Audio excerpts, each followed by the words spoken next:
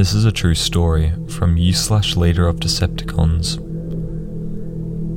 When I was younger, I'd go visit my grandparents all the time.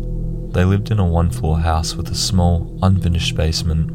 There was a little door down there that was for storage. I always got a horrible feeling when going close to it. Now, during the time, I was about 6 or 7. I remember going down there with my grandma to help with something when she had to run upstairs because someone had rung the doorbell. She said she would be right back, even though she knew how I felt about being alone down there. Regardless, I nodded and said okay.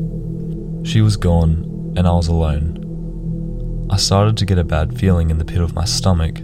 I didn't move, and I didn't want to. The lights flickered, and I heard noises and what sounded like someone talking. The talking wasn't coming from upstairs, but in the storage room. I listened closer, and I heard someone say my name. The voice sounded like my grandma, and this made me confused as hell.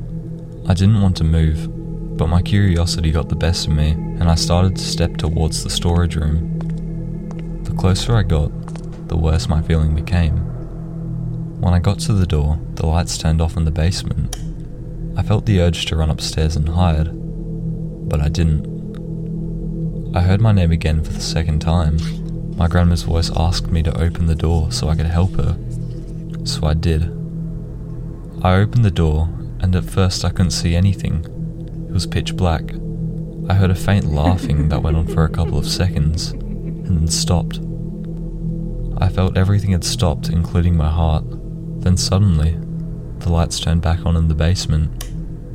Now this made me feel a tiny bit better, but on the downside, I could see a little in the storage room, and as my eyes adjusted, what I saw in front of me was a small clown doll.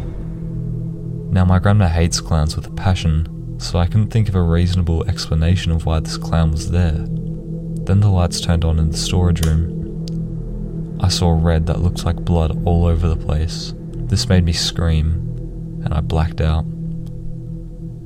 I woke up laying on my couch with my grandma looking at me and asking if I was okay.